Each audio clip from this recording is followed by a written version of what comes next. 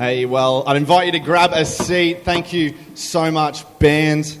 If you snuck in late or in case you missed it, my name is Chris and we're really excited to have you along with us tonight where, like I said earlier, we are in the middle of a series, or we're in part 2 of a 4-part series that we've been doing called Just Do It. And if you have no idea what a series is or how that works in a church context, the way it works is simple, is we unpack one big idea over the course of the series, and every week we'll dive a little bit deeper. So every part is kind of like an episode. So if you missed it, you can just catch up. And if you want to catch up on part 1, then you can jump online to our SoundCloud. Just type in Beyond Church AU and you'll be able to catch up on part 1. But just so we're all on the same page, in case you're not into SoundCloud or in case you don't have a spare 15 minutes during the week, what I want to do is I want to get us all on the same playing field so we can move forward into part 2. Because really this whole series is around one word. And it's around this one word that we know we need in our life, but it can be really, really difficult to implement, and it can be really, really difficult to do. And this one word that we know we need, but we have such a struggle implementing, is this word discipline. Now, this word discipline, we know that there are things in our lives that we need to be disciplined in. We need to be more disciplined in. Perhaps we have to actually start a discipline in this area, but it can be a really tricky and a really challenging thing to actually follow through and to actually be disciplined. And specifically, this series is about spiritual discipline. Now, in case that's a really churchy word and you have no idea what that means or what does that look like, spiritual discipline is simply this: staying close to Jesus in a world that draws your attention away from Jesus. Really, that's all that discipline is in any form. If you're trying to be disciplined financially, then you need to focus on where you spend your money and not get distracted by the sales. Now, if you're trying to invest into a relationship and maybe you have trouble with work, or you have trouble dedicating time to that relationship, you know that you need to focus on it. But there are things in your life that draw your attention away from that relationship or that thing. So spiritual discipline is just discipline focused around this idea of Jesus. And maybe you're sitting here tonight and you're like, this is my first time to church. I'm not even really sure about this whole Jesus guy. I don't really think this whole spiritual discipline thing applies to me. And I get that. But chances are maybe you've got some questions about this whole Jesus guy. Maybe you've got some questions that you've been like, I've always wondered. Like, I kind of maybe think there's a God, but I don't know what he looks like, and I don't know what it looks like. And maybe for a while you've had these questions that you've just never been able to answer. Every time you've gone, something has drawn your attention away. And so if you're in that boat, this series is great for you because it will give you some disciplines to maybe learn how to go out and attack and maybe get some answers for those questions. So last week, we looked at the idea that the big idea for last week was that in order to get in on the action, you have to take action. In order to get in on the action, you have to take action. And we actually asked the question that you can ask yourself right now. We said, what do you need to put down so that you can stay close to Jesus? In other words, what's been pulling your attention away? What's been grabbing at your attention? What stopped you from asking those questions? What stopped you from maybe pursuing that deeper relationship with Jesus in your life? And so tonight, over the next 3 weeks, we're going to give, each week we're going to look at one specific discipline. One specific discipline that we can talk about and that we can help to get in on the action. Because ultimately, for this series, we want you to get in on the action. I don't know about you, but one of the things that I like to do is I like to go and I love to work at coffee shops. Because coffee is fantastic, firstly. But secondly, I just kind of like the atmosphere of a coffee shop. There's something different about having a coffee in a coffee shop than there is to just having one at home. Sure, having one at home has its benefits, but there's just something. But the thing that kind of bugs me is when you get those people that come into the coffee shop and they sit next to you and they just talk so loud that you can hear their entire conversation. And you want to be there, but it's uncomfortable because you're hearing about the grandma and you're hearing about how Auntie Bet did something at Christmas and you won't believe what Sandra did. It's just everything's coming in. You're like, would you please just be quiet? And so I found, and maybe you found it too, maybe you use it for uni, but I found an app called Simply Noise. And you can download this app on your phone. This is not a plug for Simply Noise, but it's just what you can download it on your phone or you can get it on a web. And essentially what it does is it pumps white noise through your earphones. So you can be in a coffee shop, you can be out in a place, and you can have white noise pumping through your headphones and you can just zone out from everything that's going on. And in case you don't know what white noise is sounds at a multiple number of frequencies that kind of blocks out the noise from the surroundings and helps you focus in on the task you have to do. Essentially, white noise, it masks the sounds of our surroundings. That's all that white noise does. And although I use white noise, maybe you use white noise to help you focus, maybe you use white noise in other ways in your life, we all use white noise at some point in our life. It just might look a little bit differently. Maybe you use white noise when you go up to order your coffee or you go up to order your takeaway and you've got to wait, but you don't want to make eye contact with anyone else in the restaurant. You want them to think you're busy, so you just pull out your phone. White noise. I don't have any messages, I don't have anything to look up, but I'm just going to put this here so that people know that I got something to do. There's some white noise going on in your life. Maybe when you're at work or when you're at uni or school, you do the thing that this is the universal white noise symbol when you have your headphones in. That is the do not talk to me, I am trying to focus, okay? You're trying to block out your surroundings. Maybe I don't know what it is if you've ever experienced this, but there's times where you pull up at the lights next to people and they pull up even with you.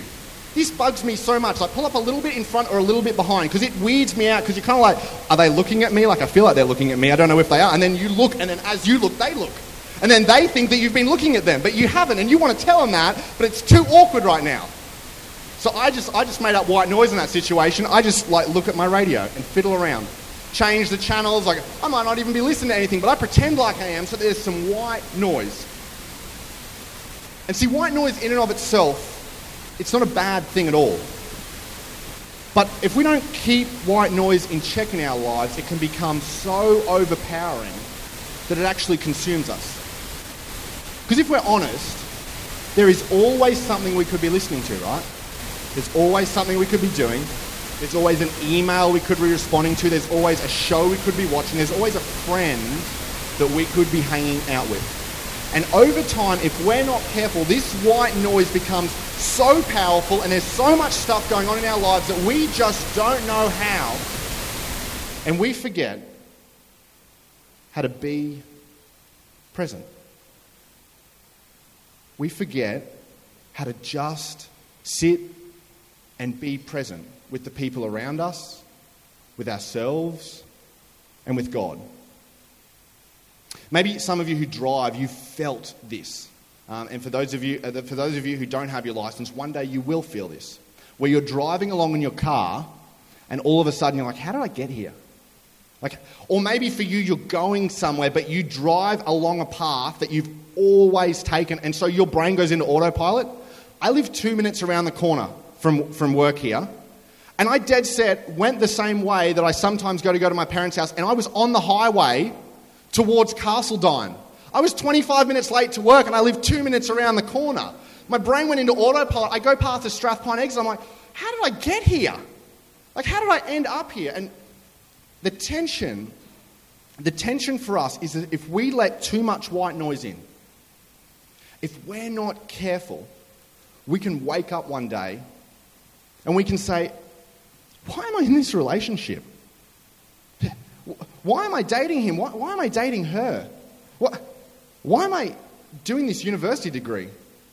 I'm not sure if this trade is for me. Maybe you wake up one day and you're like, I don't know if this job is actually what I want to do. I don't know if I actually want to be spending my money like this. I don't know how my relationship with my parents or my boyfriend or my girlfriend, or I don't know how my relationship with my friends got to this point. I don't know how my relationship with God got to this point.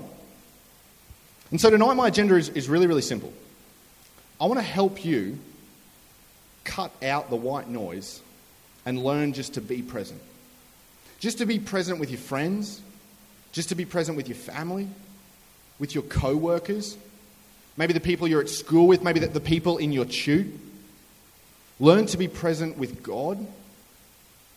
And I want you to learn to be present with yourself, with the things, your own thoughts, your own feelings, your own dreams, and your aspirations.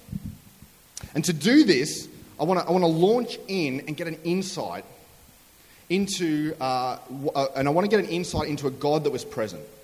See, maybe for some of you, there are a lot of things that separate Christianity from every other religion, every other world religion on the planet. And one of the main things, or one of the things that separates Christianity from every other world religion is that God actually wrote himself into the story. 2,000 years ago, God wrote himself into the story and Jesus stepped onto the pages of history. Fully God and fully man. No other world religion has God stepping onto the pages of history. Krishna never claimed to be God. Buddha never claimed to be God. Confucius never claimed to be God. Muhammad never claimed to be God. All religions where God sits out there somewhere and just flicked the world into motion and then left it to its own devices. But the thing that separates Christianity from every other world religion is that God wrote himself in. God wanted to come and step onto the pages of history and be with humanity.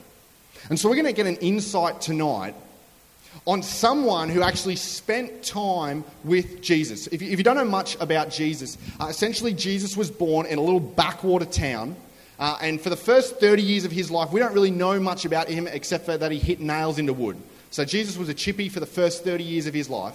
And for the last 3 years of his life, Jesus launched the movement that we now call Christianity. Not bad for 3 years' worth of work. And Jesus, when he steps onto the pages of history, he comes first as a carpenter and then as a teacher and a rabbi. And during the 3 years of his public ministry we talk about, and these are the stories that you would have heard about Jesus, they all happened in about a 3-year period. People begin to follow Jesus. And so there are hundreds of people that are following Jesus, and there's 12 specifically that follow him. And you may have heard them referred to as the 12 disciples. We think that's kind of like a little bit rich because it gives you a wrong picture. We like to call them the Dirty Dozen here at Beyond. Because essentially within that group of 12, the Dirty Dozen, there was a political fanatic, there was a tax collector, there was a whole heap of stinky fishermen. There was one guy that even betrayed him. So they had to stop calling themselves the Dirty Dozen. They were just like the 11 after that, you know. Jesus picked a guy to follow him that would betray him. And within that 12, there was 3 that Jesus was actually really close with. And of that 3, there was one. There was one that Jesus would have considered his best mate. And Jesus' best mate was a guy called John. And John wrote down, at the end of his life, he wrote down a biographical account of his time that he had spent being present with Jesus. And he wrote all this stuff down, and we actually have it right now in the New Testament, and it's called the Book of John. He was original like that. And so we have an opportunity tonight, and we're going to dive in right in the first chapter, a little bit in, 4 verses in, right in the first chapter of this book that was written by Jesus' best friend. And it talks about what it was like to know and spend time with a God who is actually present. And so John starts like this. He says, the Word, which you kind of like, the Word? Like, the bird is the Word? Like, what? Like, just didn't, that was a sympathy laugh. Like, let's just put that in like all the jokes that didn't work, hey? Like, it's okay, I'm used to it by now. I'm not the funny one in my relationship. It says the Word. And the Greek the Greek actually says logos. So John is making a big point here. Jesus, this word, this logos, actually is Jesus. The Word equals Jesus as the way as John's referring to it. So you say, okay, the Word, John, cool. So the Word gave life to everything that was created. In other words, John's saying, no. Let me get this clear. The Word, just being Jesus, is not what I want you to get. The Word, I want you to actually get that Jesus was God. And Jesus created everything. Jesus created the entire universe. Everything that we see was created at Jesus' hand. And then he goes on, he says, and his life brought light to everyone. A little bit confusing, but what John is saying here is that if you believe that there's more to this world, John is saying, I believe it's Jesus, that Jesus is God and that Jesus created everything. And if you believe, and if maybe you feel that there's something more, if you can recognize that you didn't create yourself, then you ultimately have to recognize that the meaning and the purpose of your existence is not found within yourself. That's what John's saying. John is saying life, if someone created humanity and created the world, then life, true life, real life, is not ultimately found within ourselves, but it's found in the God that created it. And then to kind of make his point even further, John says, this light, Jesus, shines in the darkness. And this is kind of interesting. And that blue, that in is highlighted. Because if you've ever gone home and you've ever kind of stumbled through the dark and then you've pulled your phone out and you kind of flip it up and you do like the whole flashlight thing and you're like, oh, where am I going? Like, where am I going? The light shines into the darkness. But there's not a light already in the darkness. If there was a light in the darkness, you wouldn't have to look. You shine a light into the darkness. And so John makes this really weird statement. He says, there's a light, and that light, the light of Jesus, shines in the darkness. And then he finishes with this. He says, and the darkness can never extinguish it. And to understand why John is saying that, you have to understand what John has seen in his life. Because John, the best friend of Jesus, he's writing this at the end of his life, and he has seen some things. He saw his best friend brutally beaten and executed in front of his own eyes. In fact, the Dirty Dozen that we were talking about, all of them punked out except for John. John was the only one who was hanging around at the foot of the cross. And John is staring up at his best friend, his teacher, his rabbi, who he's been traveling with for 3 years, and his teacher has got a crown of thorns on his head, he's bleeding down his face, his hands are nailed into a piece of wood, his feet are nailed into a piece of wood, and he is missing chunks of his skin where the Roman soldiers have scourged him with whips. And John watches him die in front of his very eyes. And then if that wasn't enough, Jesus' own mother is crying alongside John. And John actually not only now has to get over the death of his best friend, but he has to actually take care of Jesus' mother, Mary. And then 3 days later, the rumours start to circulate that the tomb's empty. And it's not before long, John is having breakfast with Jesus on a beach. And this Jesus that John's having breakfast with doesn't look like he's kind of rolled the tomb aside and he's just kind of snuck out and he's kind of all bloodied and beaten up. This Jesus looks like he's actually overcome death. And then if that wasn't enough, as if to see the risen Jesus, then for the rest of his life, John is constantly bombarded with other followers of Jesus being brutally tortured and executed just for the fact that they believed in Jesus. And so John says these words from that context. John says, the light shines in the darkness because I've seen them try to take the light away. I saw that Friday as Jesus gave up his life. I saw death try to take the light away.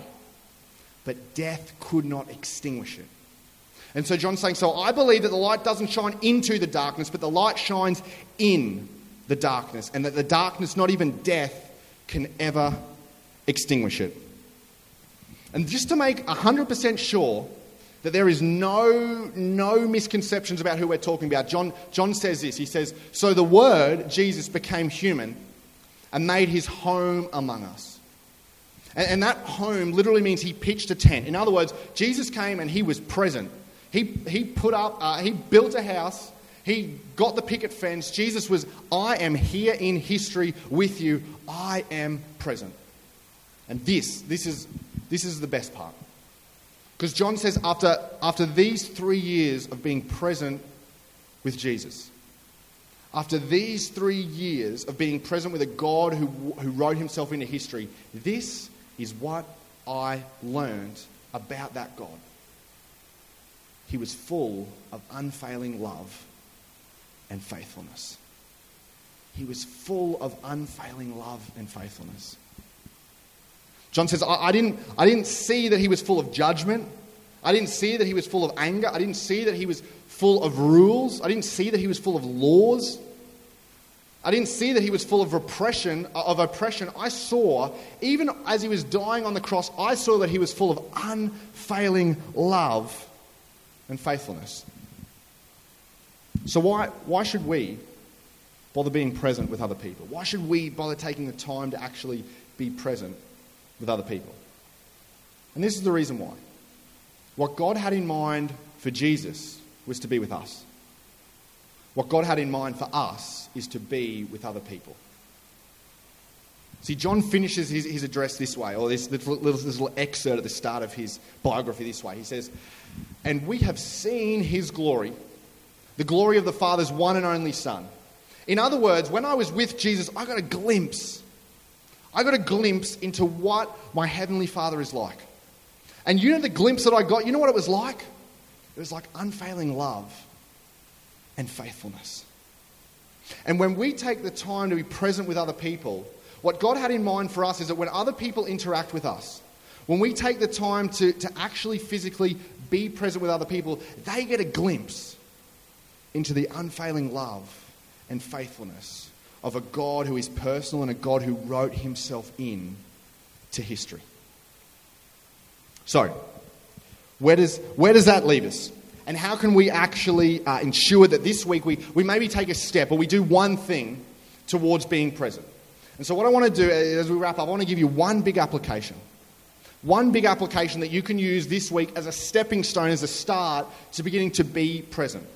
But before we do, before I give you the application, there's something we need to know before we step in. And the thing we need to know is this. We can only go deep with a few. We need to realise that if we're actually going to be present with people, that we can only go deep with a few. See, we live in a hyper-connected world, and that is not a bad thing. That is not a bad thing, but we have substituted connection for community. And we're going to actually talk about this for a whole week in part 4. But just for tonight, we need to realise that we have substituted connection for community. Because there is only a certain amount of time that we have in the day, which means there's only a certain number of things that we can do in a day. And Jesus, when he was on earth, he carved out time to go deep with 12. And of those 12, there were 3 specifically that he went really, really deep with. And then he had one best friend within those 3. And you and I, we need to realise that we can only go deep with a few. We actually say it here at Beyond, we say circles are better than rows. We have these things called connect groups. They meet in people's houses all throughout the week. Because we realise that as followers of Jesus, we can only go deep with a few. And there are some of us, and this is Christians in general, not people at Beyond, but there are some of us who, we are serial. Monday night we'll go to a connect group, then Tuesday night we'll go to a connect group, then Wednesday night we'll go to a connect group, then Thursday and Friday we'll go to a connect group. But God didn't want us just to go deep with other followers of Jesus. God wanted us to go deep with people who don't know Jesus. So that when we make space and when we make margin for our friends who maybe don't know Jesus, or our co-workers or people who don't know Jesus, that they would get a glimpse into the unfailing love and faithfulness of a God who is present in history. And so with that in mind, this is the challenge for this week. Now I'm going to give you the challenge, but before we put it up on the screen, I want you to know that your first reaction is to be no. Your first reaction is going to be no. So when it comes up, just know that your first reaction is to push back. So we have this thing here at Beyond, it's called For Monday. Because we believe there's no point coming to church on Sunday if it doesn't benefit you, if it doesn't help you for Monday and for the rest of the week. So the For Monday for this week is this. I want you for 1 week to turn off your push notifications. And some of you are like, whoa, Chris, that's big. And there are some of you who are like, what's a push notification? That's okay. We'll bring you up to speed if you don't know. Push notifications are those things when you get your phone out and everything starts flashing up. You know, you've got the text from mum and you've got the Facebook message and you can see how many people have liked it, and you know it tells you who you've got a Snapchat from and it lets you know which person's messaged you on Messenger. But just for 1 week, I just want you to trial it. You don't have to do it forever, but just for 7 days.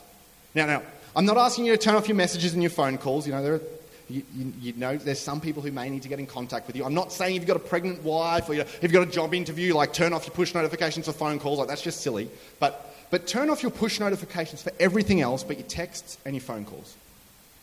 Turn it off for Snapchat. Turn it off for Instagram. Turn it off for your email. You can check them when you log into the app. That's fine. You can take the time to set some time aside and you can check them. They won't go anywhere. Turn it off for Facebook. Because it might sound crazy and it might sound like, whoa, this guy is like really, really weird. Like, I can't believe he said that in church. Turn off push notifications. You're never going to believe what the dude at church talked about tonight. Crazy. But How would it look if just for this week, for 7 days, you actually turned off those push notifications? How would that change your dinner table conversations?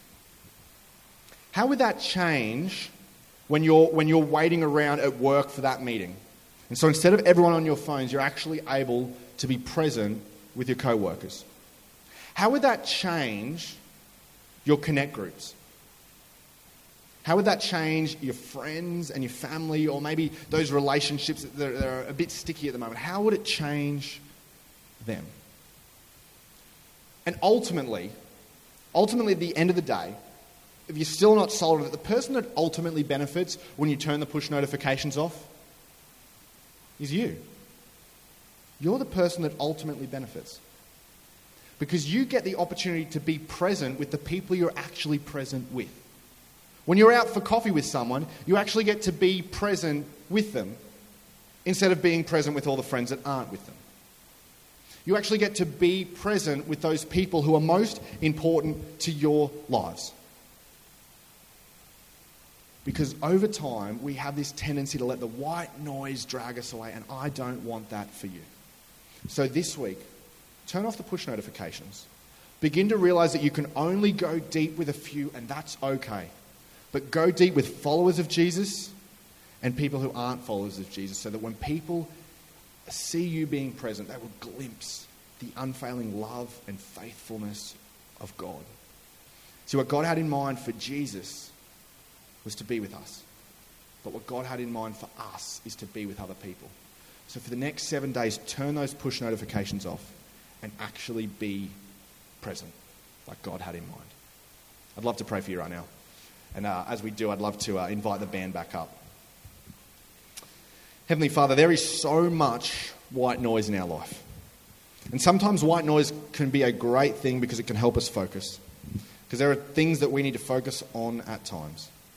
But Lord, if we're not careful, there are always things we could be doing, always things we could be filling our time with. And if we're not careful, this white noise begins to fill up our entire life.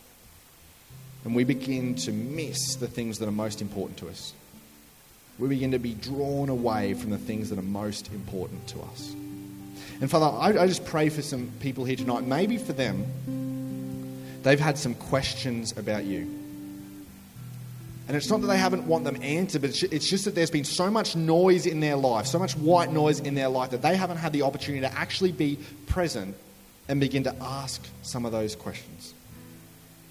So Lord, I pray for people here tonight that maybe it's their time to just be present and start to ask some questions. And Father, I pray for people here tonight as well, who maybe they've been followers of Jesus their whole life, but maybe they can't remember the last time they sat down and prayed. They can't remember the last time that they opened their Bible and just spent some one-on-one time with you. Lord, I pray tonight would not be a guilt trip, it would not be a shame, but Father, that you would show them in just a really practical way that they can be present. Just turn off the white noise.